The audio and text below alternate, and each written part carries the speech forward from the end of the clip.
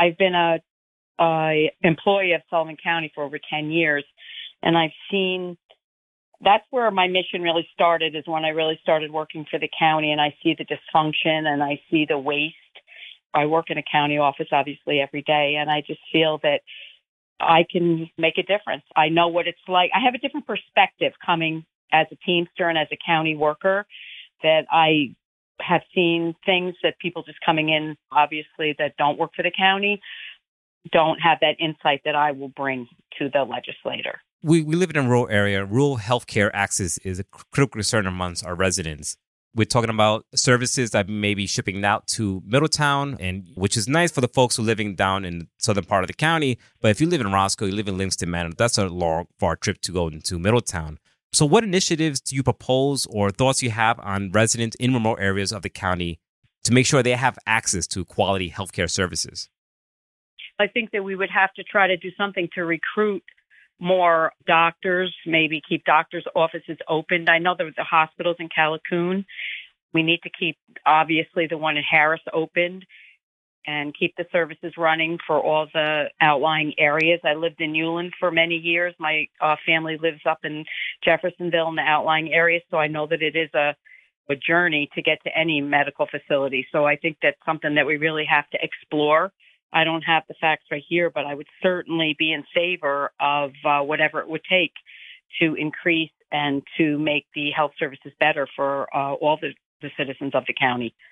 Now, Sullivan County relies heavily on tourism. We're the home of Woodstock.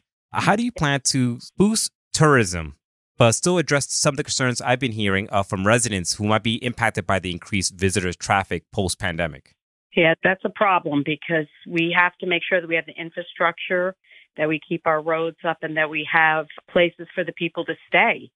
It's like you want to invite them here. You want them to share our beauty and our natural resources that we are. And I think that we have to be considerate of our residents that live here so that we can strike a happy medium. Let's get the tourism here. Let's share our beauty. But on the other hand, let's be fair and take care of our residents that are full-time here. So that would be something I'd have to explore, really get into and see what our options are. You work for the county clerk's office, so you've seen the recent booms that we have in housing boom, and we had recently pre-pandemic a little bit and really post-pandemic. But there is a scarcity of affordable housing and housing developments in rural areas, especially for, let's say, low-income families. How do you plan to ensure that continued accessibility to housing for all residents of Sullivan County? That is a concern. That's a big concern. And every day I see that prices of houses, how they've gone up dramatically since COVID, and the inventory is very low. That really is going to be a town by town issue. Each town would have to handle that in their own way because of zoning and their own town codes. But as a legislator and as the whole legislator, as a group, we need to really look into what we could do working with the towns. That the zoning in Highland would be different than Bethel or Village or whatever. We really need to have meetings maybe and go and see what we can do as far as on a town-by-town basis. Sullivan County has one of the highest opioid overdose rates in the state outside of New York City. Do you believe the county is currently taking enough action to address the issue? And what additional measures do you think could be implemented? I think that you can never do enough. I think more is more. We really have to put everything we can into it and develop new programs, look into more funding, whether it takes more help from the state or the federal government, whatever we have to do to get more funding here or to really get more education and more programs going forward. We have to educate our youth and try to steer them in the correct path so that we don't it's a horrible epidemic. It really is. And I think that education is going to be a big part of going forward with trying to keep our young people from getting involved in that. In the recent years, there's been really a noticeable increase in public disagreements and infighting among the members of the Sullivan County Legislature.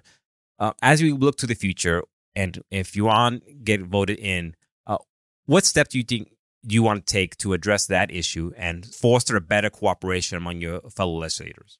I think we all have to try to work together. We have to reach across the aisle, whether you're a Democrat or Republican or an independent. we have to try to all work together for the betterment of this county. The infighting and the arguing, it can be embarrassing. I work for the county, and I think that we have to, at some point, unify and try to find common ground to work for the betterment of our county and try to do what's best for the voters. Now, if Rob Doherty is running for re-election, and if he's voted in, most likely he will like to be the chairman again.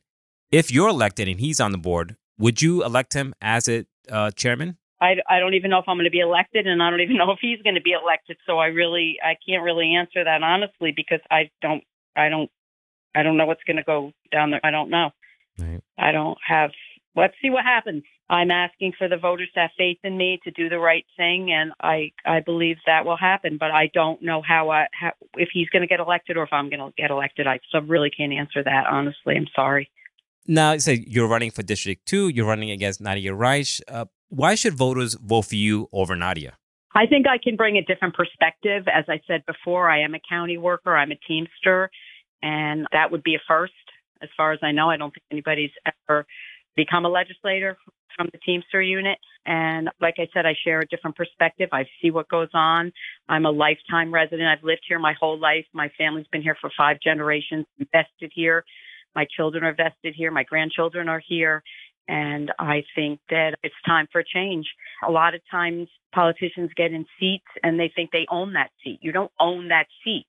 That's why we have elections. And I think that term limits are a good thing. And I think that sometimes a change can be a good thing. And I hope to bring something positive to the legislature. And I will reach across the aisle and I will work with everybody. And I will be a positive force. We're talking to Joanne Jasper, running for District 2 legislature. Thank you so much for joining us on the program and letting us know your reasons for running. We do really appreciate it. Thank you so much for your time and have a great day. For Radio Catskill, I'm Patricio Roballo.